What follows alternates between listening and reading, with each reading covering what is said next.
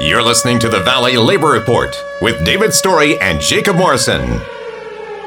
The time has come for America to hear the truth. We are going to stand with them, and not only are we going to fight for their rights, but we're going to stand up for our rights here in our state, in our homes, and in our community. One day longer, one day stronger. One day longer, one day stronger. Because the future of labor's rights in the United States of America is not going to be decided in the courts. It's not going to be decided in Congress. It's not going to be decided on talk radio, and it sure is not going to be decided on Fox News. For the union makes us strong. Solidarity forever. Solidarity forever. Good morning, Tennessee Valley. This is the Valley Labor Report, Alabama's only union talk radio show. It is Saturday, June 20th, 2020, and my name is Jacob Morrison, here with my co-host and fellow agitator, David Story. We're broadcasting live online and on the radio in the Huntsville, Decatur, Athens listening area from Athens, Alabama. Today, there is a Labor for Black Lives rally in Huntsville in Big Spring Park at 4 p.m. held by the North Alabama Area Labor Council. So what we're doing today is we're interviewing all of the speakers. We'll be bringing on Texas State Council of Machinists President Byron Williams, the Citizens Coalition for Criminal Justice Reform Liaison Angela Curry, the local Southern Christian Leadership Conference President and former co-chair of the Alabama Bernie Sanders campaign, Reverend Gregory Bentley, the President of the Huntsville-Madison County NAACP, Jerry Burnett, the Labor and Industry Chair of the Huntsville-Madison County NAACP, Reverend Robert Shankland, and finally, representing nearly 1 million federal employees, the National President of the American Federation of Government Employees, my own union, National President Reverend Everett Kelly will be coming on. All this and more on today's Valley Labor Report. So folks, like I said, there's a Labor for Black Lives rally in Huntsville at 4 o'clock in Big Spring Park. I would encourage all of you to attend. It is going to be fantastic. All of those folks that I mentioned are going to be speaking at this rally. They're going to be speaking about the importance of standing in solidarity with our black and brown sisters and brothers. They're going to be speaking about the importance of the labor movement to working people generally and to people in marginalized communities, and speaking about their own personal experiences. Reverend Everett Kelly was the first black president at the AFGE local in Anniston Army Depot, and after he was elected, his house was shot into, urine was left on his front porch, and dead animals were left in his mailbox. This isn't the past, this is the present. We can't act like these problems are behind us. This is so important, and the murder of George Floyd in late May in Minneapolis has sparked a movement that many are calling, and I would be inclined to agree, is unprecedented towards racial justice and equality in America. And it's so important that we get on board with this, because there are so many problems that need to be addressed, especially police. Okay? We have got to start talking about decreasing the size and scope of policing in America. We've got to talk about demilitarizing the police in America. These are not things that are tenable any longer. And people, I talk to folks all the time, and they are so inclined to believe that this is just one or two bad apples, and if we can get rid of them, the whole thing is going to be solved. And that is just not the case. There is a culture that we have got to go at.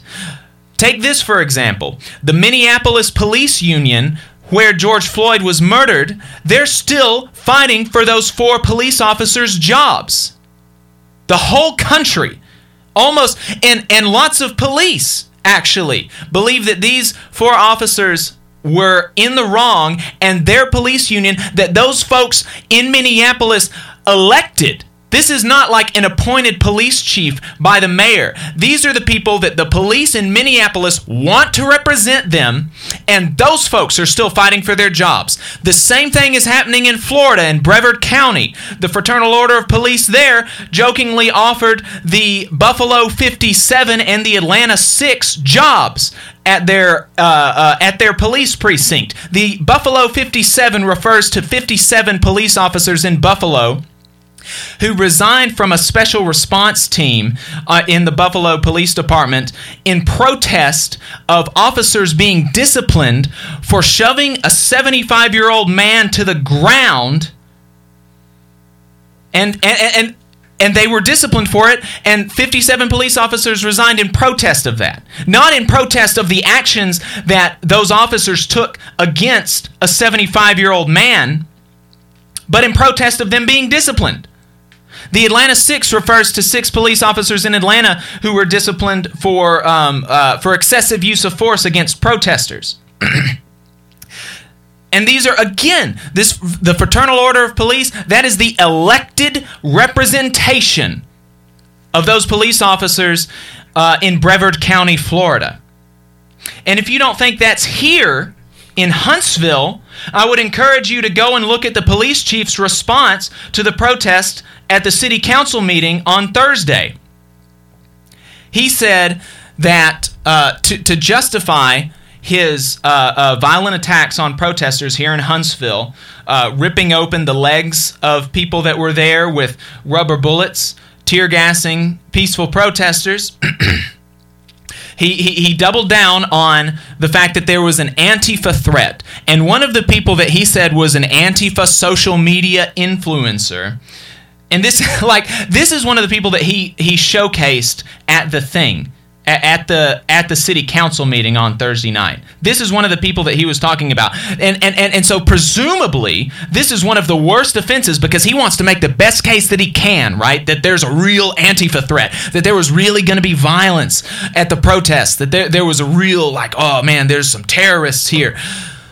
This man that they showcased, they used a 4-year-old photo of him in a mohawk to make him look more scary. And they said he was an Antifa social media influencer. He had 300 friends on Facebook. I've got 700. And he had 6 followers on Twitter. I've got 100. So what if he's an influencer, what in the world does that make me? It's insane. The lengths that they're going to justify violence, to justify repression is just, it is, we can't allow it. And so Andrew Cuomo up in New York has encouraged people there to stop protesting. Say, we've heard you, we're working towards solutions, just stop protesting. You know what that means? Stay on the streets. Stay on the streets, keep them uncomfortable. They want you to go back inside. They want you to get complacent. They want you to forget that all of this has ever happened. And they want things to go back to normal. They want things for their business donors to go back to normal. And the only way that things are going to change is if things don't go back to normal for their donors. If things don't go back to normal for the people bankrolling their campaigns and their careers. We've got to stay on the streets. We've got to keep up the pressure so that things can actually change, so that we can make life better for our brothers and sisters in this country. This is an incredibly important issue, and so and it's important for the labor movement to communicate our solidarity with this movement.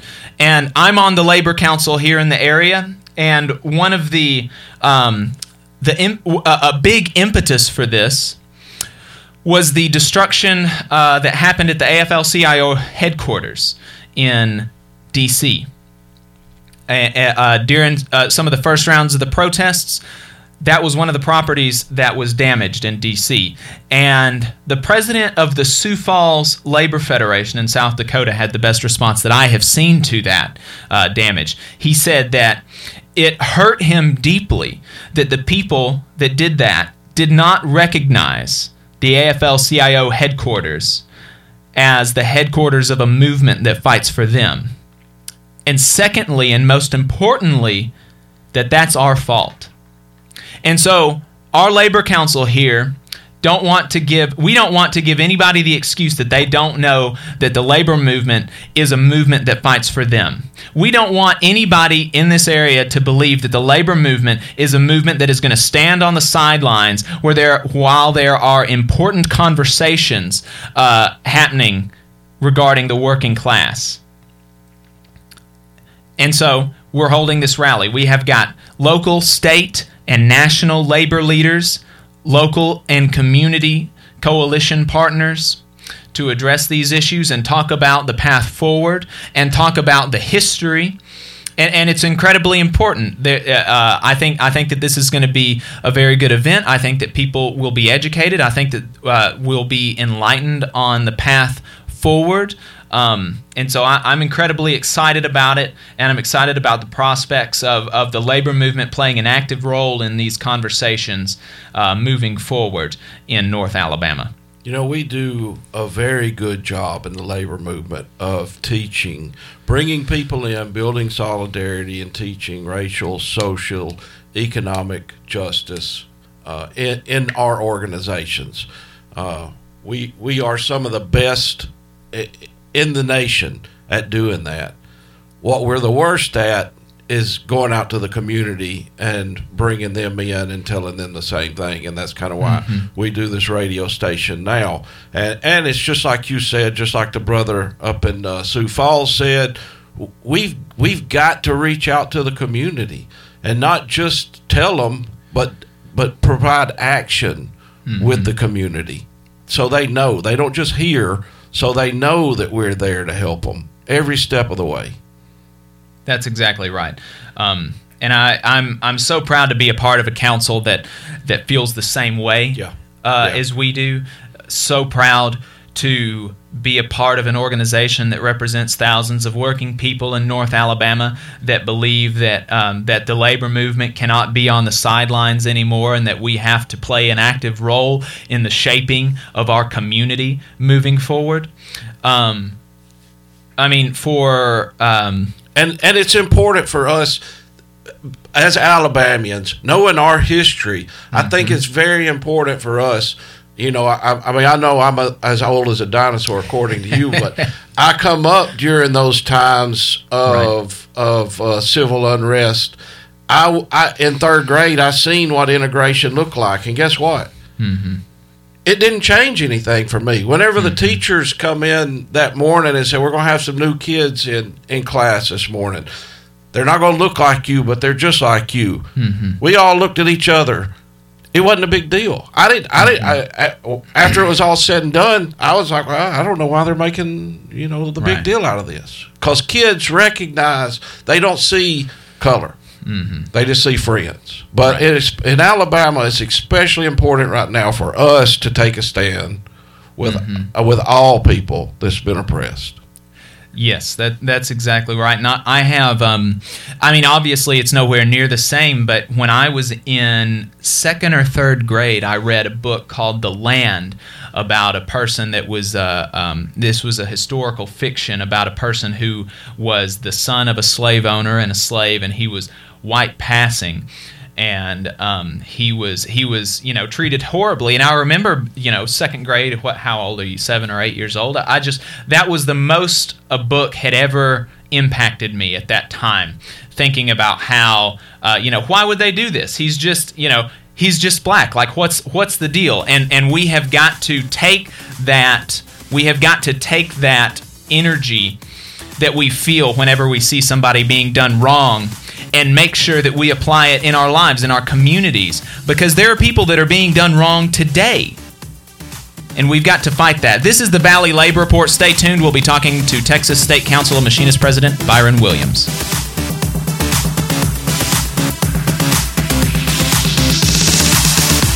You're listening to the Valley Labor Report with David Story and Jacob Morrison.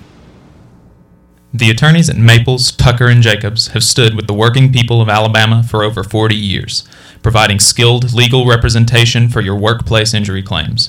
When you are injured on the job, it can be a scary time, but the attorneys at Maples, Tucker, and Jacobs have the experience to guide you through the process to make sure that you and your family are properly taken care of and your rights are protected. If you need help, call the attorneys at Maple, Tucker, and Jacobs at 855-617-9333 or visit online at www.mtandj.com. No representation is made that the quality of legal services is greater than the quality of legal services provided by other law firms. All workers deserve fair wages, affordable health care, and a retirement plan that enables them to retire with dignity. All workers deserve to have a say about the terms and conditions of their employment, not just the bosses. With the machinist unions over 600,000 members having our back, Local Lodge 44 in Decatur, Alabama has been serving workers' interests for over 20 years. Our members have the best health insurance in the area with zero deductible plans. We set the bar for pay in the area with over $40 an hour rates, consistently averaging the highest non-college degree jobs in North Alabama with some of the best retirement plans in the industry. We can do the same for you. Together, we remain united, raising our voices to ensure justice on the job and service in the community. The Machinist Union is a true Southern union founded in Atlanta in 1888. We have been serving members' needs for 132 years. The longevity of our union proves our dedication and loyalty to the working class. The Machinist Union isn't just for machinists. We represent workers in government, healthcare, auto workers, aerospace workers, transportation workers, the defense industry, and woodworking. Our members even build the iconic Harley-Davidson motorcycles. If you're ready to get serious about better benefits and wages, if you want to have a voice in your workplace with over 600,000 members to back you up, call or email us today at 256-286-3704 or organize at iamaw44.org. Here in Huntsville, federal employees are an invaluable part of the nation's defense, offering unmatched expertise in engineering and technology and as stewards of taxpayer dollars. What we ask for in return is to be treated with fairness, dignity, and respect. The American Federation of Government Employees, AFGE Local 1858, is a union of working people looking out for each other, making sure that we're treated right. To inquire about joining or to learn more, call 256-876-4880.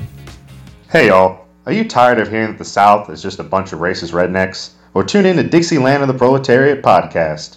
We talk about Southern working class history and current events through a leftist perspective. Join Nelson, Senior Telecommunications Director Tommy, Comrade Kate, former pig farmer Tyler, and Brother William, wherever you stream your podcast. And good Lord willing, the creek don't rise. We'll see y'all next time. It's Dixieland of the Proletariat, y'all. WVNN. All right, welcome back to the Valley Labor Report with David Story and Jacob Morrison. I was just making fun of Jacob for that intro music that he has picked out. I can't believe you've never heard Bella Ciao. Hey, you know what, Pop? Jacob's saying, go ahead, lay it out there. It's kind of relevant. That was a incredibly popular anti-fascist song in World War II against Mussolini. That's what that was talking about. Yeah. And I'm the old guy here. Yeah. All right. Hey, we appreciate y'all listening in today.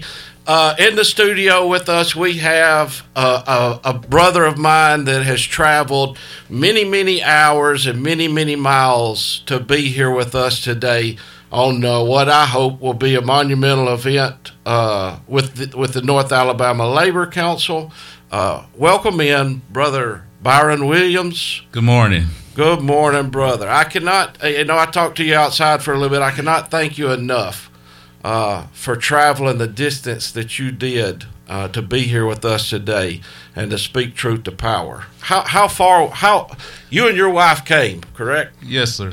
About 13 hours. I appreciate first and foremost the opportunity to come out and be with y'all today in this very important event to give awareness to the community and speak to the injustices that's going on in this country at this time. So it is my pleasure, and humbly I need to be here. And when asked from our international to be a part of this, it was no second thought. So, and I got a chance to travel some of this beautiful country to come up and be with us today. It is gorgeous. It is gorgeous, and we would be remiss if we did not give thanks to International President, Brother Bob Martinez, our Vice President, Ricky Wallace, Sister.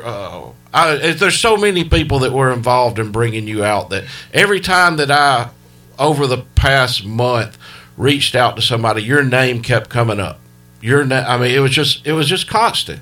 So although I've never met you before, we're fellow brothers in the union, but just the amount of respect that the rest of our union had for you really speaks to the work that you've done over there in Houston. I appreciate it. I think all those that you've mentioned, I consider we use the vernacular all the time, brothers and sisters, but they're really like family. They're mentors to me. Sister Cervantes, Brother Wallace, our international president, Sister Rhonda Rogers in our Human Rights Department, communication. We travel all over this country trying to do for our union members and be a collective voice for labor. And I've had the pleasure and honor of meeting a lot of brothers and sisters and mentors and family. So it's really inspiring to be a part of something that we do to try to be a voice for the community and the voiceless. So, dignity on job and service to the community really speaks volumes. And our union, and I've been a union member since I was 16, and been a member of many different unions, and all great, doing great work. But I really, and this is not to put down any other union, but I really feel at home in the Machinist Union. Absolutely. The amount of training that they give up at W3 at the Whipping Singer, Brother Edmundo Osorio, just the list goes on and on. The work that they do to bring all of us together and make people realize we're all one class, that we all should stand in support of each other. I just feel like, man, we are really blessed to be a part of the union that we are. Amen to that. So tell us a little bit about what you're doing over there in Houston, because I think you represent a lot of workers all across the state. And speak to us about what you do over there, your ins and outs, and kind of what your daily responsibilities is. Oh, well, like most in the labor movement, we wear multiple hats. I'm a president director of District Lodge 37 of the IAM, and that's inclusive of about 25 contracts in the Houston surrounding area that I oversee on a day-to-day basis for contracts, renegotiations, grievances, etc. I also have the privilege of being the first black elected state council president of the Machinists for the state of Texas, which is a different hat, but just as important, being able to be the political arm for the Machinists in the state of Texas, which allows us to peel back the layers of what our members need from a voting perspective, getting to talk to a lot of legislators and look at the impact of what we need to do and how we move forward, being a part of that process, because with all the rhetoric and unrest that's going on in the White House, we need to have that voice. We need to educate our members, the working families, to know what they're impacting. We can't no longer just vote a certain way. We can't no longer just be the status quo. We have to look at what's impacting us, because there's a lot of unrest out there, but we can't lose focus that voting is important. To be a part of the process, we have to be a part of the process. To make a difference, we have to be a part of that difference. So being from that aspect, being in the chair of that's very important to me. I have a lot of friends that in the legislations that speak to me and call me on a regular basis to check and see how labor's doing. And I think that's what's important. We want legislators to make sure, and I appreciate Jacob bringing me out, because I know in his talk earlier, we have to be a voice at the table. We need to know what the community and the outreach of what we need to do. And that's what labor's about. We need to know what the community needs so we can be that voice. We got to be that voice at the table. And that's what's important, and that's what's dear to me, being part of the state council. Yeah, and the labor movement brings all people together. It's solidarity collectively to have that voice, and I think that what you're saying is important. I think the fact that we got about 20 seconds here, but the fact that you're the first elected black president of the Texas State Council speaks volumes about where the labor movement has moved in the South. I wish we could say that for ours, but I hope we're going to make some progress on that very, very soon. And it was a shame that we had to bring somebody in from Houston, Texas, but I'm honored that you are here. You are going to be at the rally today, speaking to the folks out there. Everybody that's out listening to this show today, please come out and support the North Alabama Labor Council. Huntsville's #1 news, talk, and weather station. WVNN Athens. WVNN FM Trinity. A Cumulus station. Ours are the first generations to feel the effects of climate change and the last to be able to do anything about it. The window to meet this historic challenge is closing. We're already losing our lives and livelihoods. Millions have already been impacted by climate change. We can passively accept this fate, or we can join together and take back our power. If we so choose, our best days are ahead. We have a legacy of coming together to face crises that threaten the very ideals of our nation, from the horrors of slavery to the depths of the Great Depression, from the spread of fascism during World War II to the rise of Jim Crow. We have overcome before, and we have the power to do it again. Let's end the climate crisis by igniting a transformational new era where the government works for the common good. Go to arminarmforclimate.org. That's arminarm, the number 4, climate.org to learn more. All workers deserve fair wages, affordable health care, and a retirement plan that enables them to retire with dignity. All workers deserve to have a say about the terms and conditions of their employment, not just the bosses. With the machinist unions over 600,000 members having our back, Local Lodge 44 in Decatur, Alabama has been serving workers' interests for over 20 years. Our members have the best health insurance in the area with zero deductible plans. We set the bar for pay in the area with over $40 an hour rates, consistently averaging the highest non-college degree jobs in North Alabama with some of the best retirement plans in the industry.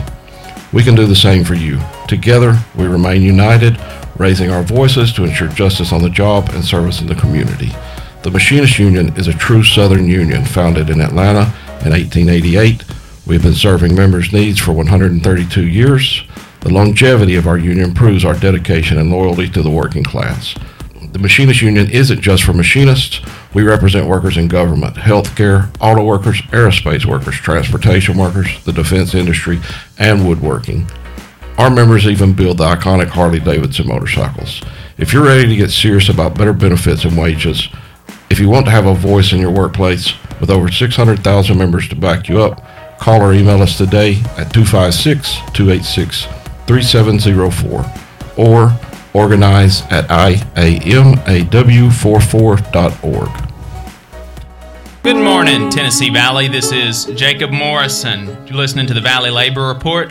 Got my co-host here with me, David Story, and we also have in the studio Angela Curry. She is the liaison for the local Citizens Coalition for Criminal Justice Reform, and they have a list of 10 demands that they have communicated with the Huntsville Police Department, the Huntsville City Council, and the Mayor's office, and so she's going to be talking to us about that. And I'm so glad that you were able to come in and talk to us about this. I'm so glad that you've been able to take the initiative to create this Citizens Coalition. I remember reading something about why you said you did this. You said you wanted to do something, and you wanted to do something constructive, and that's so important, that's so valuable.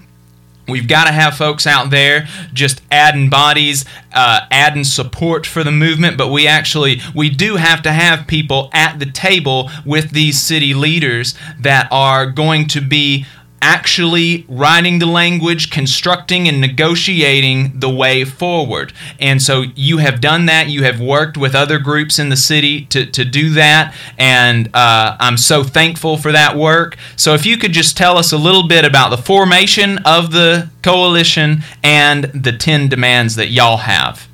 Okay, thank you for having me this morning. I appreciate the platform to be able to share this information with the public, so I appreciate you allowing us to be here.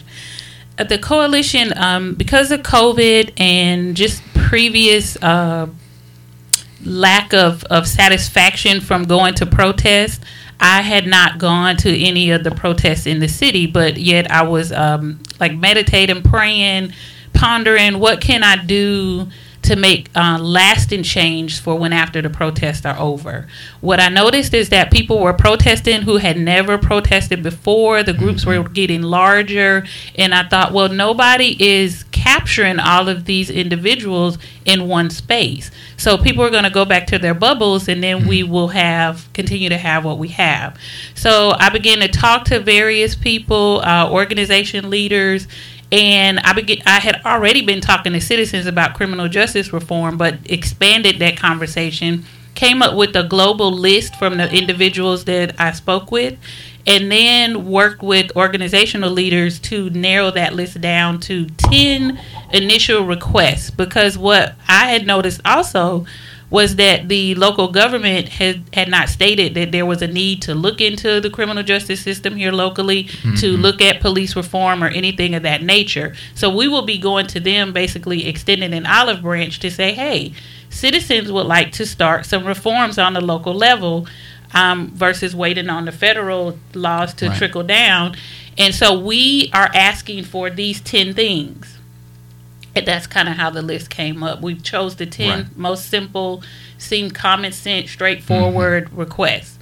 So I don't know if you want me to read them. Yeah, if you could. A lot of folks, they hear 10 demands and they're going to say, well, what in the world are they? I don't know if I support them. So, and I've heard them multiple times, and they're all, like you said, simple, straightforward. You could do, I think, probably all of these things like tomorrow if you had people that were really motivated to do it. So yeah, just go ahead and walk us through it. Okay, so as residents, as residents of our city, county, and country, and as a show of good faith and commitment toward criminal justice reform by our elected officials, from this day and the many days to come, we expect the following to be implemented.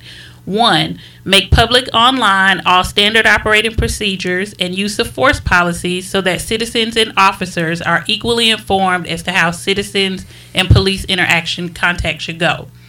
2.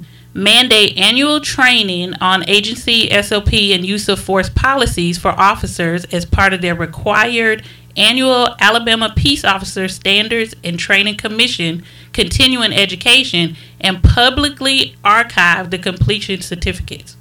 Number 3, publicly explain the hiring process as it pertains to screening candidates for racial bias. Does the current psychological screening make considerations for screening candidates for racial bias and discriminatory tendencies? 4, publicly provide crime mapping data from each agency in Madison County on their respective agency web pages. 5, publicly provide officer complaint information from each agency in Madison County on their respective agency web pages to include nature of complaint and disposition. This includes posting how a citizen goes about filing a complaint and what is needed and where to go to submit complaints.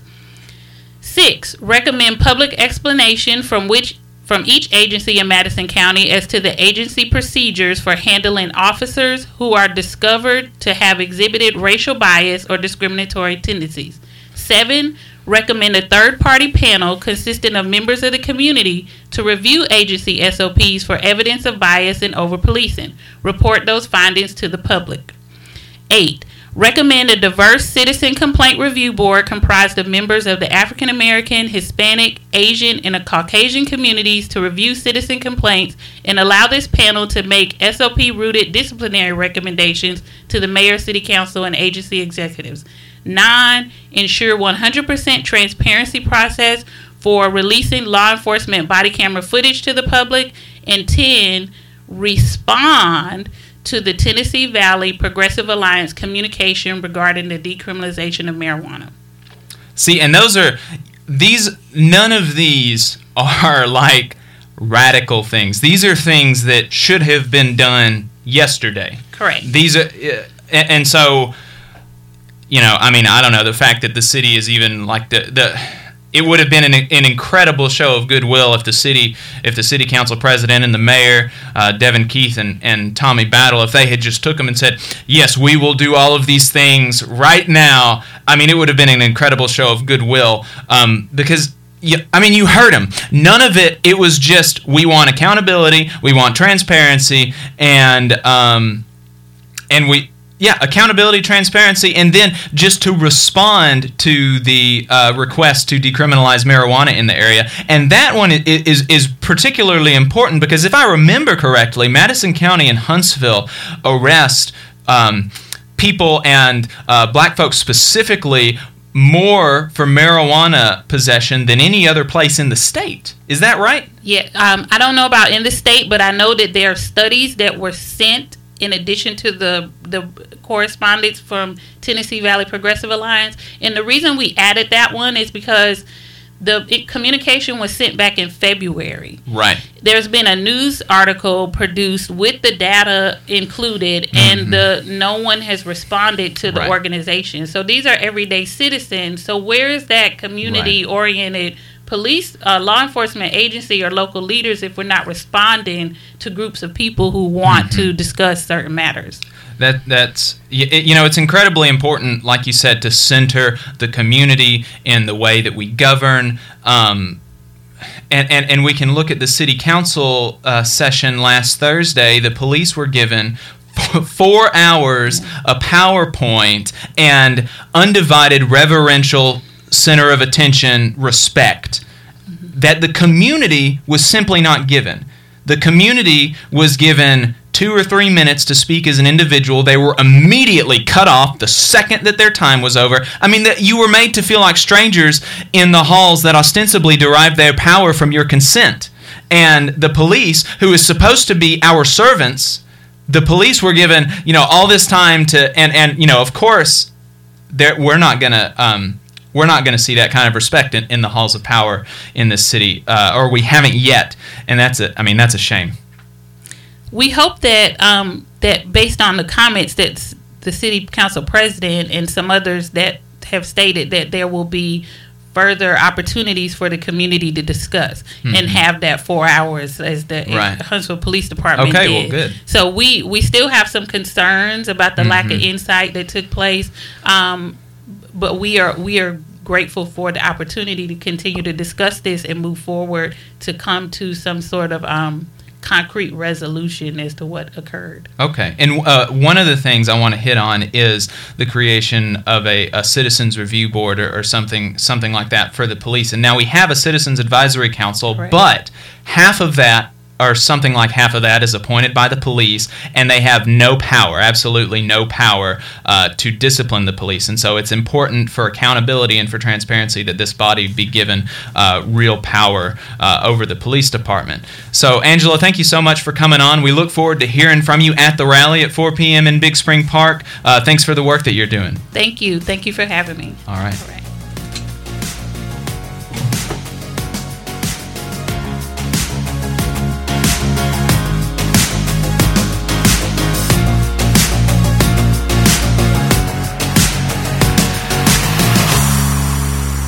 You're listening to the Valley Labor Report with David Story and Jacob Morrison. The attorneys at Maples, Tucker, and Jacobs have stood with the working people of Alabama for over 40 years, providing skilled legal representation for your workplace injury claims. When you are injured on the job, it can be a scary time, but the attorneys at Maples, Tucker, and Jacobs have the experience to guide you through the process to make sure that you and your family are properly taken care of and your rights are protected. If you need help, call the attorneys at Maple, Tucker, and Jacobs at 855-617-9333 or visit online at www.mtandj.com. No representation is made that the quality of legal services is greater than the quality of legal services provided by other law firms. Public schools are critical to the success of communities and democracy. Now more than ever, our educators and school support staff are going above and beyond to support our students and families. We at the Alabama Education Association are proud to represent the hard-working employees of our public schools and colleges. Thank you for all of your love and dedication to Alabama's students. Please take care and stay safe. Ours are the first generations to feel the effects of climate change and the last to be able to do anything about it. The window to meet this historic challenge is closing. We're already losing our lives and livelihoods. Millions have already been impacted by climate change. We can passively accept this fate, or we can join together and take back our power. If we so choose, our best days are ahead. We have a legacy of coming together to face crises that threaten the very ideals of our nation, from the horrors of slavery to the depths of the Great Depression, from the spread of fascism during World War II to the rise of Jim Crow. We have overcome before, and we have the power to do it again. Let's end the climate crisis by igniting a transformational new era where the government works for the common good. Go to arminarmforclimate.org. That's arm in arm, the number 4, climate.org to learn more. The Valley Labor Report is also supported by listeners like you. If you value the work that we are doing, injecting a different perspective into talk radio, and you have the means, consider signing up for a monthly donation on patreon.com/The Valley Labor Report. Again, that's patreon.com/The Valley Labor Report to support our work and keep us on the air. Hey y'all, are you tired of hearing that the South is just a bunch of racist rednecks? Well, tune in to Dixieland of the Proletariat podcast. We talk about Southern working class history and current events through a leftist perspective. Join Nelson, Senior Telecommunications Director Tommy, Comrade Kate, former pig farmer Tyler, and Brother William, wherever you stream your podcast. And good Lord willing the creek don't rise, we'll see y'all next time. It's Dixieland of the Proletariat, y'all. 770 AM, 92.5 FM, WVNN. Depend on it. My name is Jacob Morrison, here with my co-host David Story. In the studio with us, we have the Reverend Gregory Bentley. He is the local president for the Southern Christian Leadership Conference here in the area. He was the former co-chair of the Alabama Bernie Sanders campaign. He was originally going to give our closing prayer at the rally tonight. He is running for election in the Presbyterian Church USA. And the election was supposed to be last night, so he was going to be able to come, but it was postponed to tonight. So he has to be there, and we completely understand. We want folks that have powerful convictions and good moral standing to be in positions of power in our churches and in our communities and in our government and in our unions, and so we completely support that and understand that he won't be able to be there tonight, but he is still an important voice in the community. I mean, like I said, he was a co-chair of the Alabama Bernie Sanders campaign. He's the president of the local SCLC. Those are incredibly important organizations and movements, and so we wanted to bring him on to talk about the work that he's been doing and just let him speak on the current national conversation. So brother, I appreciate you coming in. Good to be here. Yeah, if you could. Yeah, good to be here. Thank you. So yeah, can you just tell us about your work and what are your thoughts of going, of the past few weeks and moving forward? Well, I'm just a servant of the people, just trying to leave this world better than I found it. I think what we see here in America now is the past is prologue. We have not dealt adequately with the fundamental injustice that gives rise and keeps giving rise to these type of flare-ups. And that injustice is fundamentally rooted in the exploitation of labor. That's what slavery is. It's the exploitation of labor. So when you have 250 years of free labor, you have to account for that. Mm-hmm. Are you with me? And then, in our society, even when you're, quote, quasi-free, you're still being exploited. That's why you need unions, to make sure that the value of what is produced is not just returned to shareholders, but is returned to the people who actually make it, and that's the workers, right? So, unions are absolutely indispensable, especially in. I feel like an echo in my ear here. Let me get this right here. Unions are absolutely indispensable in a capitalistic society because the goal of a firm is to return value to the shareholder. And how do you do that? Fundamentally by exploiting labor. Yeah. Right. So labor has to organize itself for collective bargaining to make sure that they get enough to keep two chickens in the pot and a roof over their head and clothes on their back. So I'm glad to see how labor is being reinfused with some new energy and new life in this day and time. Yes, sir. We believe that is incredibly important. I'm incredibly, like I said in my opening, I'm incredibly proud to have brothers and sisters in the labor movement here that believe that it's time for organized labor to stop sitting around. Our labor council, or we have not had a labor council here since 2007, and before that it was incredibly inactive. So we're looking at here in North Alabama, in the biggest, the fastest growing city in the state, soon to be the biggest city in the state. Yeah. We have gone near 2 decades with no voice from the labor movement on any issue. Racial justice, economic justice, climate justice, nothing. The labor movement has not been at the center of the conversation, and that is where we ought to be. We represent thousands of working people, and directly and indirectly tens of thousands more, because everybody benefits from unions in the area. And so we have got taken initiative to no longer allow that to be the case. We are determined to make the labor movement a force to be heard in North Alabama, and we are determined to create strong community coalition partners moving forward to shape the society that we're going to live in. And so it's so important that we not let our community believe that we're standing on the sidelines, that we don't care about them, that we don't care about these issues like Black Lives Matter. We don't care about these issues like what's been happening in the country. And so I'm proud to say that we're not being silent anymore, and that we're on the side of working people and our black and brown brothers and sisters. Well, that's good to hear, because one of the things we have to learn from the past, and that is not to fall for the okie doke again.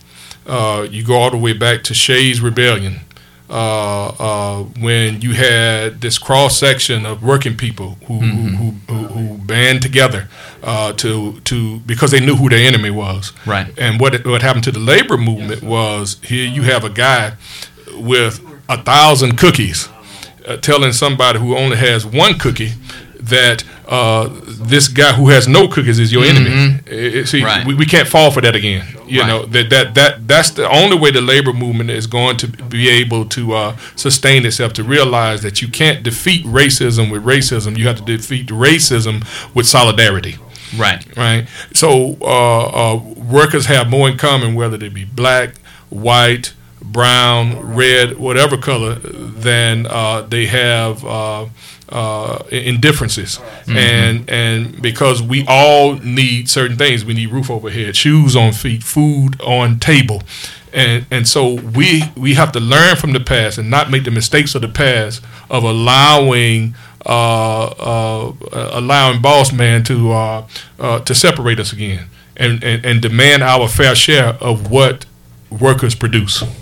That's exactly right. And people do that not only with black and white folks, but they do that with immigrant and citizen. They tell you that immigrants are the reason that you have low wages, that they're the reason that you're being exploited, and that's simply not true. We can look at the facts, we can look at the statistics, and the reality is that the reason that your wages are low, the reason that your working conditions are bad, is not because of our immigrant brothers and sisters. It is because of the boss choosing to pay you less. I mean, and it's just intuitive. Who is the one that's writing your check? It's not the immigrant that's working on the chicken plant. Right. It's not him. He's not the one that's choosing your wage. Right. He's not the one that's choosing your wage. It's the boss man. And the boss man is deciding of his own accord and specifically and purposely dividing and exploiting immigrants and citizens and black and white and brown folks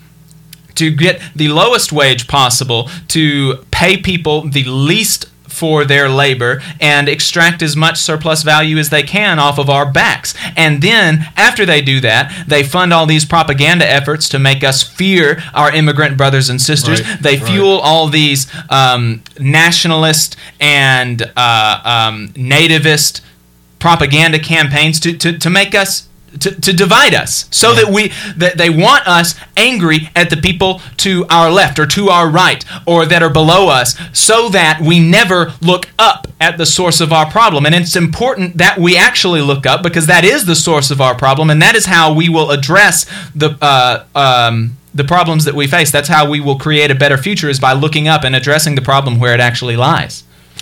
Well, like I said before, I agree with everything you said, Jacob. My hope and prayer is that the labor movement would not fall prey to the mistakes of the past, and really strive and be intentional about having solidarity and see who your real enemies are.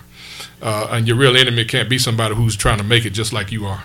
And that's your comrade. That's really the person you need to be in relationship with, because y'all need the same things. So if we can get over that hurdle, I think you'll see a real renaissance in the labor movement, and I'm very hopeful about it, and not just here but worldwide. Yes, absolutely. You know, you mentioned that we can't fall for that trap again, and unfortunately, many parts of the labor movement have fallen for that trap. They have fallen for the xenophobic, nativist propaganda and encouraged immigration restrictions and punitive measures for immigrants in the past. And we are moving past that, I believe, and I believe more people are coming to the realization that all workers are. We all have it in common. So thank you so much for Brother Bentley for coming by. I appreciate your voice. Glad to be here. Looking forward to working with you. All right. Y'all have a good one. You're listening to the Valley Labor Report with David Story. This is News Talk 770 AM, 92.5 FM, WVNN. The attorneys at Maples, Tucker, and Jacobs have stood with the working people of Alabama for over 40 years, providing skilled legal representation for your workplace injury claims. When you are injured on the job, it can be a scary time, but the attorneys at Maples, Tucker, and Jacobs have the experience to guide you through the process to make sure that you and your family are properly taken care of and your rights are protected. If you need help, call the attorneys at Maple, Tucker, and Jacobs at 855-617-9333 or visit online at www.mtandj.com. No representation is made that the quality of legal services is greater than the quality of legal services provided by other law firms. Hometown Action is concerned Alabama's small towns and rural communities increasingly are coming under attack by corporate interests that run local shops out of businesses, shutter our rural hospitals, and pollute our rivers, providing only unstable poverty wage jobs with no health insurance.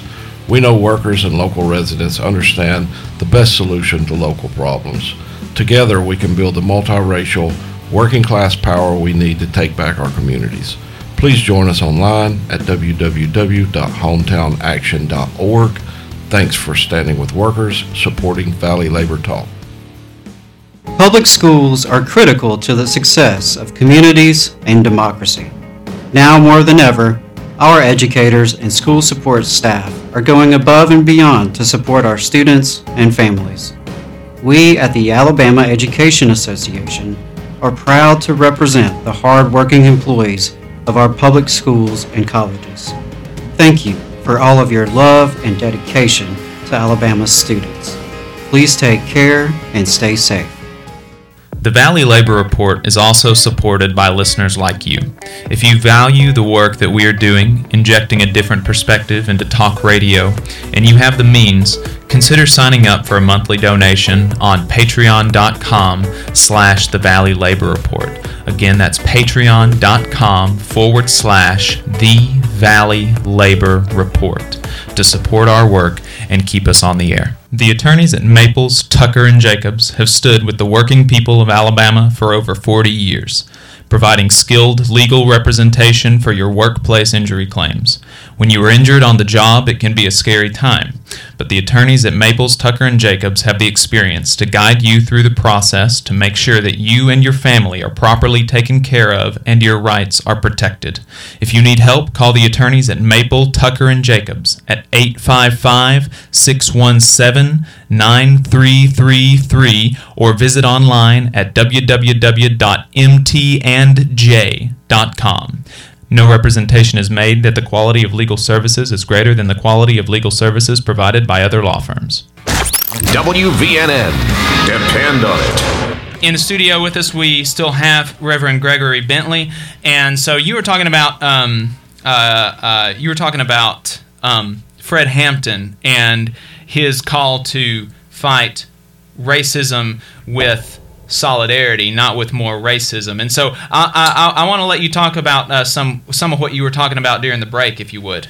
Yes, Fred Hampton was 21 years old when he became chairman of the Chicago chapter of the Black Panther Party, and he helped organize the Young Lords, which was a Hispanic group, and also the Young Patriots, which we have one of the original Young Patriots here with us, who very much still has his hands in the soil, High Thurman here in North Alabama. But anyway, when they called Fred Hampton over to meet with them, he goes over, and a lot of these were immigrants from the South that come from the South and from Appalachia, and they brought Southern culture with them, which included Confederate flags. So when some of the Panthers saw that, they was like, man, what is this? You know, we out of here. But Fred said, no,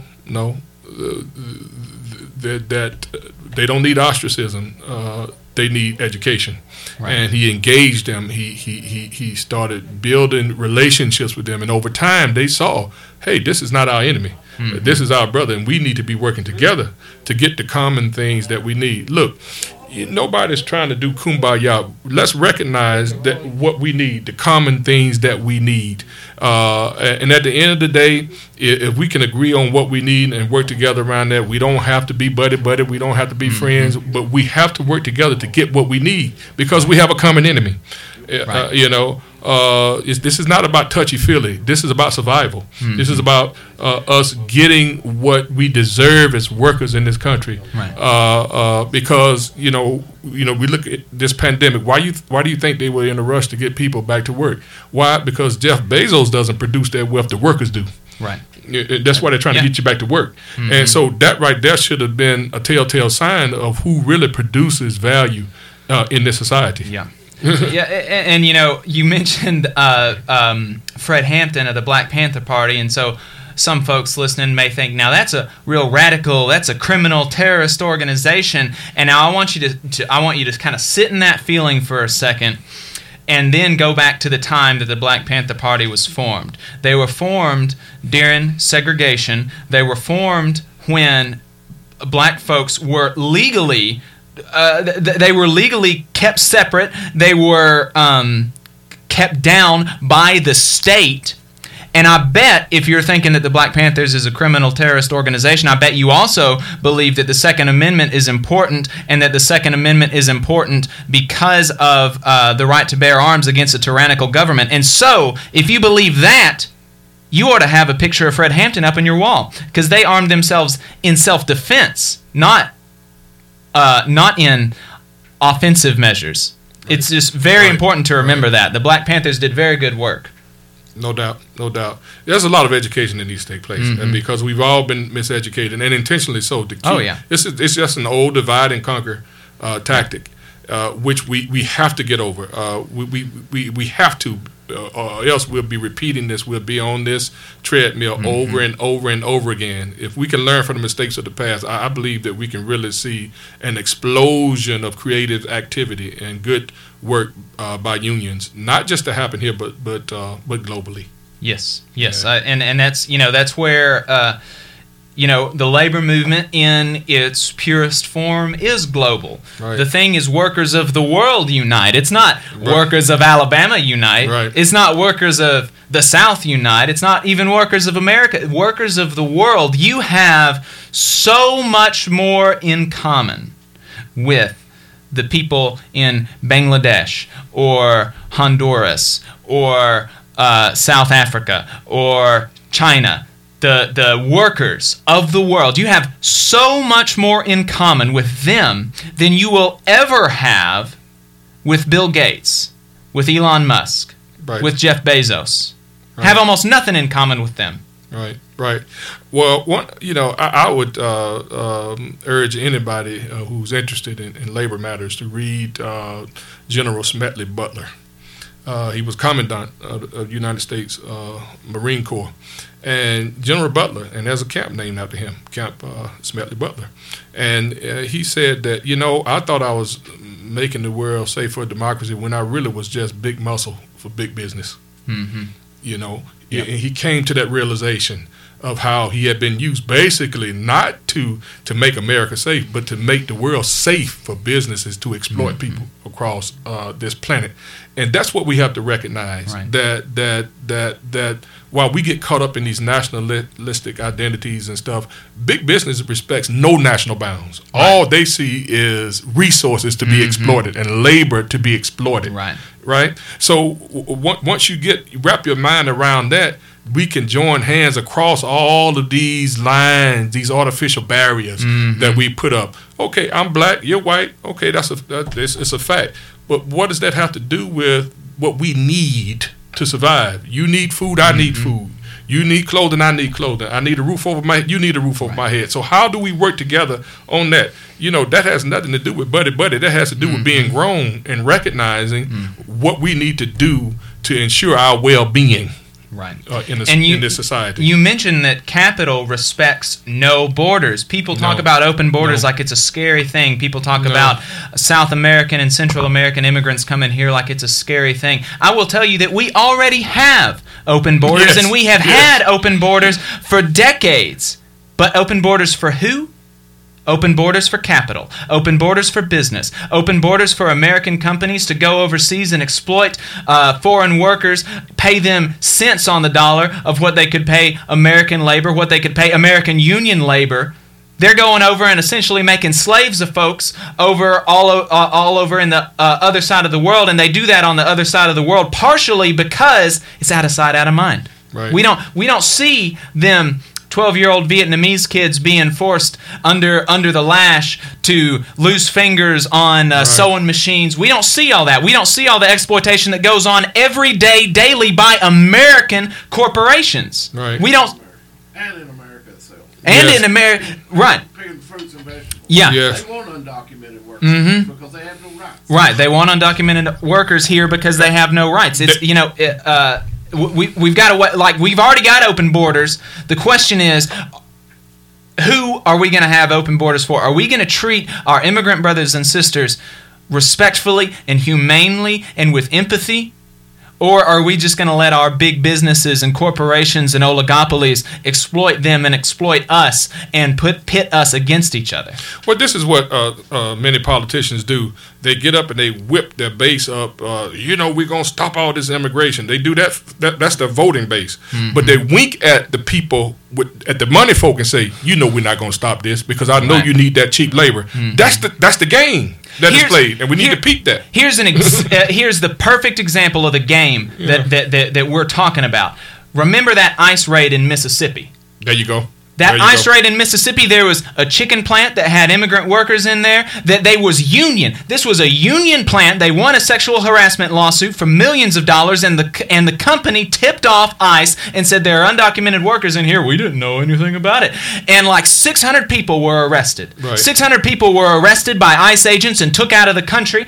And then after that, the Mississippi Department of Labor advertised their career day.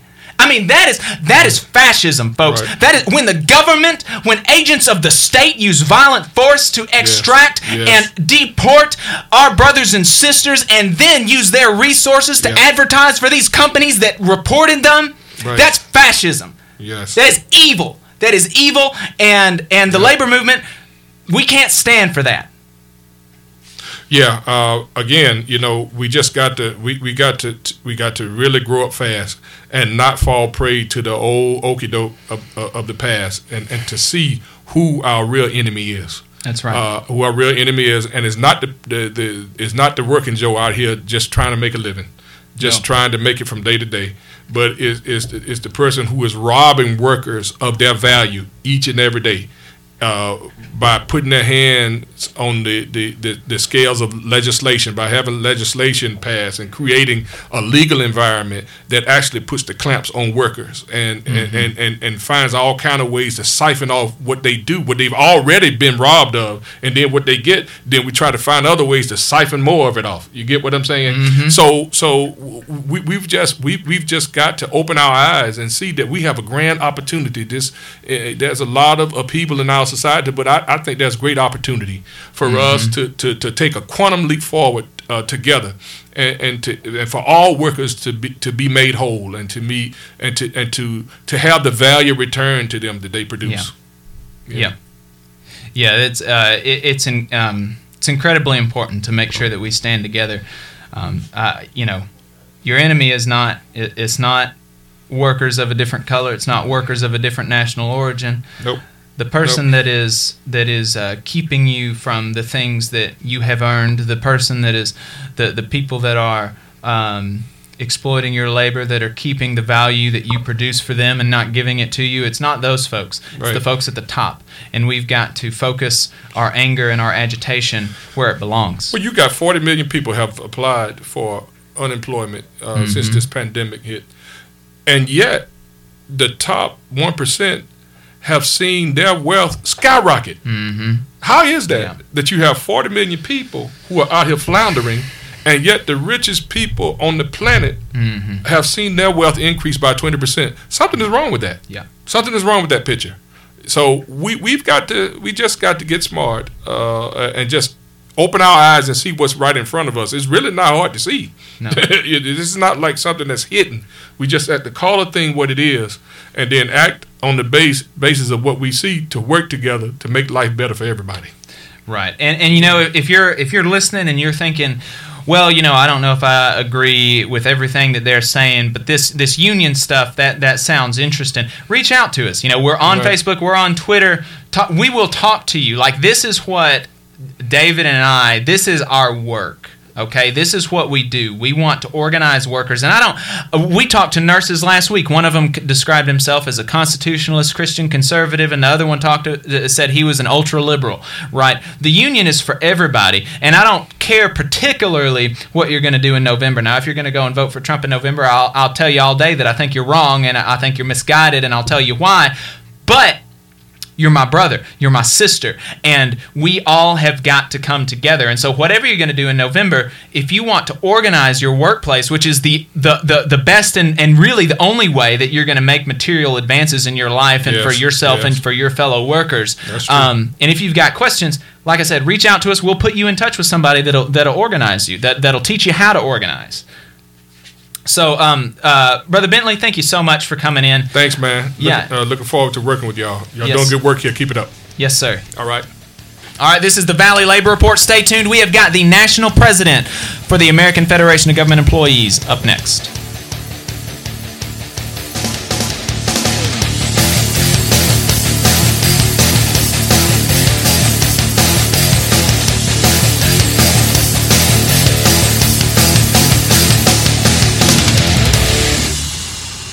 You're listening to the Valley Labor Report with David Story and Jacob Morrison. The attorneys at Maples, Tucker, and Jacobs have stood with the working people of Alabama for over 40 years, providing skilled legal representation for your workplace injury claims. When you are injured on the job, it can be a scary time, but the attorneys at Maples, Tucker, and Jacobs have the experience to guide you through the process to make sure that you and your family are properly taken care of and your rights are protected. If you need help, call the attorneys at Maple, Tucker, and Jacobs at 855-617-9333 or visit online at www.mtandj.com. No representation is made that the quality of legal services is greater than the quality of legal services provided by other law firms. The Valley Labor Report is also supported by listeners like you. If you value the work that we are doing, injecting a different perspective into talk radio, and you have the means, consider signing up for a monthly donation on patreon.com/The Valley Labor Report. Again, that's patreon.com/The Valley Labor Report to support our work and keep us on the air. Hometown Action is pleased to support the launch of the Valley Labor Report because they know that myself and David support their values. They're a power-building collective of small-town, rural, and working-class Alabamians fighting to build inclusive and sustainable communities where all residents can thrive. They invite you to find out more about them online by visiting their website, www.hometownaction.org, and on social media. Please join them in advocating for a stronger labor movement in Alabama. The American Federation of Government Employees, AFGE Local 1858, believes all workers are entitled to fairness, dignity, and respect. AFGE also knows that the best way to guarantee proper treatment is for workers to stand together, united, looking out for each other. In AFGE, we fight for workers every day to ensure a workplace that is safe and free from harassment. If you're a federal employee and want to be a part of this union, to protect yourself and your fellow workers, call 256-876-4880.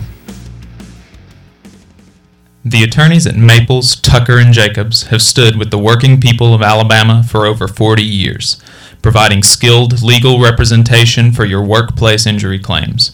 When you are injured on the job, it can be a scary time, but the attorneys at Maples, Tucker, and Jacobs have the experience to guide you through the process to make sure that you and your family are properly taken care of and your rights are protected. If you need help, call the attorneys at Maple, Tucker, and Jacobs at 855-617-9333 or visit online at www.mtandj.com. No representation is made that the quality of legal services is greater than the quality of legal services provided by other law firms. This is the Valley Labor Report. My name is Jacob Morrison, here with my co-host David Story. In the studio, we have got the national president for the American Federation of Government Employees, Reverend Everett Kelly. He represents nearly 1 million federal employees across the United States. He's going to be speaking at our Labor for Black Lives rally this afternoon at 4 p.m. We're so excited to have him in the studio. And so, Reverend, I said in the opening that you were the first black president of your local down in Anniston. And he came out of Anniston Army Depot, got an Alabama native here. And so I'm just genuinely interested, and I think the audience would be, in what was it like, and tell us the time period. What was it like coming up as a black man in the union, being the first black man elected president, and what are some of the things that you went through? What are some of the things that the union has done for you? What are some of the things that you have done for the union? Just kind of talk to us about what your life has been going up through the union. Thank you, Jacob. It's good to be here. I want you to know that, and just want you to know that I'm proud to represent over 750,000 federal and D.C. workers. But, I've been a part of the labor movement since 1981. Matter of fact, I joined the union in August of 1981 and have not ever thought about, I shouldn't be in or I should get out, anything like that. Never crossed my mind. Although at the same time, I hadn't always been satisfied, with the decisions that were made in my union. Hadn't always been satisfied with the actions that was taken. But I knew that, that was a greater good. I knew that I needed to still be involved because, myself personally, I have to say this.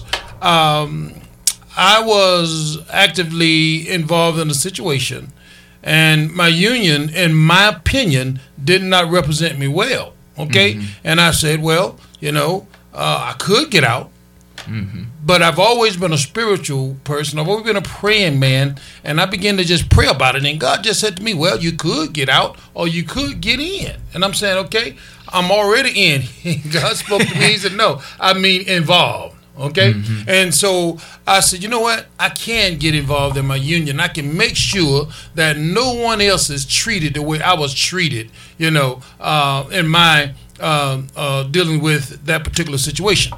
But being the first African American union president at Anniston Army Depot was not, in the beginning, a pleasant sight. Initially, I was the executive vice president to my mentor, who was Charlotte Flowers, who was the president of the union when I really got involved. She mentored me, and each day she would always tell me, you need to know what I know, because anything could happen to me on my way home. And mind you, Charlotte Flowers was not an African-American female. She was a Caucasian female, okay? And she taught me how to be a unionist. Well, there were some people that fought against her because they knew that she had some political aspirations. And by me being the executive vice president, if anything happened to her, then I would become the president of the union. And so they fought that. But she stood up and said he is the best qualified for this position. And she stood her grounds, continued to teach me. And guess what? She ran for national vice president of the district and won. So there I was, thrust into that position, right? Right.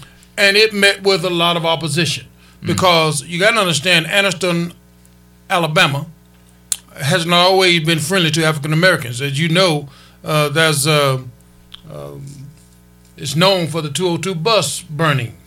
Okay, where a lot of racism took place, and there was a lot of those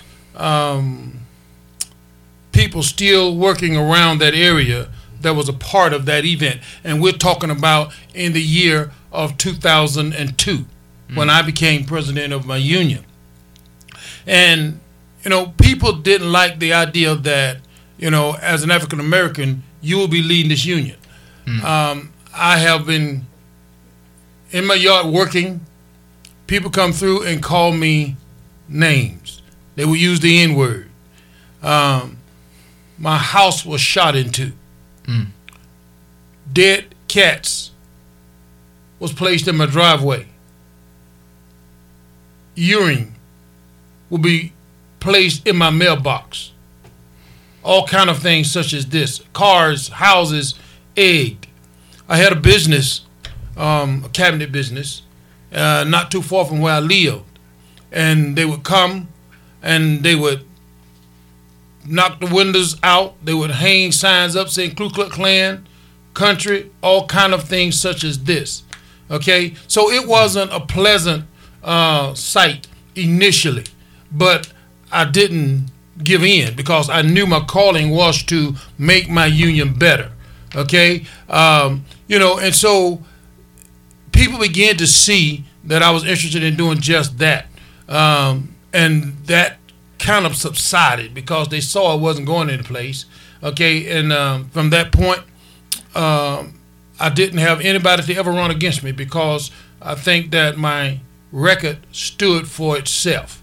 The ability for me to represent all employees, even some of the ones that came against me initially, I ended up having to represent. And then they began to see the quality that was within me. And then they began to trust me a little bit more. But it's sad, though, that you have to go through those things simply because of the color of your skin. Mm-hmm. Right. Yeah, even, I'll tell you this, even like, my houses, in Alabama, and especially in Oxford and Anniston, Alabama, there is a book bulletin called Buy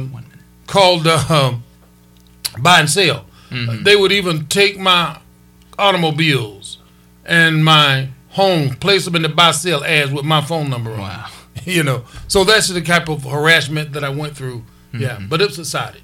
Right. Yeah. Well, and we're so glad that you endured that and continued to work for the union, even though a lot of the folks in the community were against you, because like we've been talking about the whole this show and the whole existence of the show, the labor movement, unions are the best way for workers of all colors to advance their position in society. And so it's just so important that we have dedicated and committed folks in leadership and in the rank and file and all throughout the union. So thank you for your service. Thank you for what you've gone through. Thank you for putting up with it, brother. I appreciate it. Yes, sir. So that was Reverend Everett Kelly. He's a national president of the American Federation of Government Employees, representing more than 750,000 federal employees across the United States. This has been the Valley Labor Report with Jacob Morrison and David Story. You can find us on Facebook, Twitter, and YouTube, and you can help support the show at patreon.com/The Valley Labor Report. Be back next week.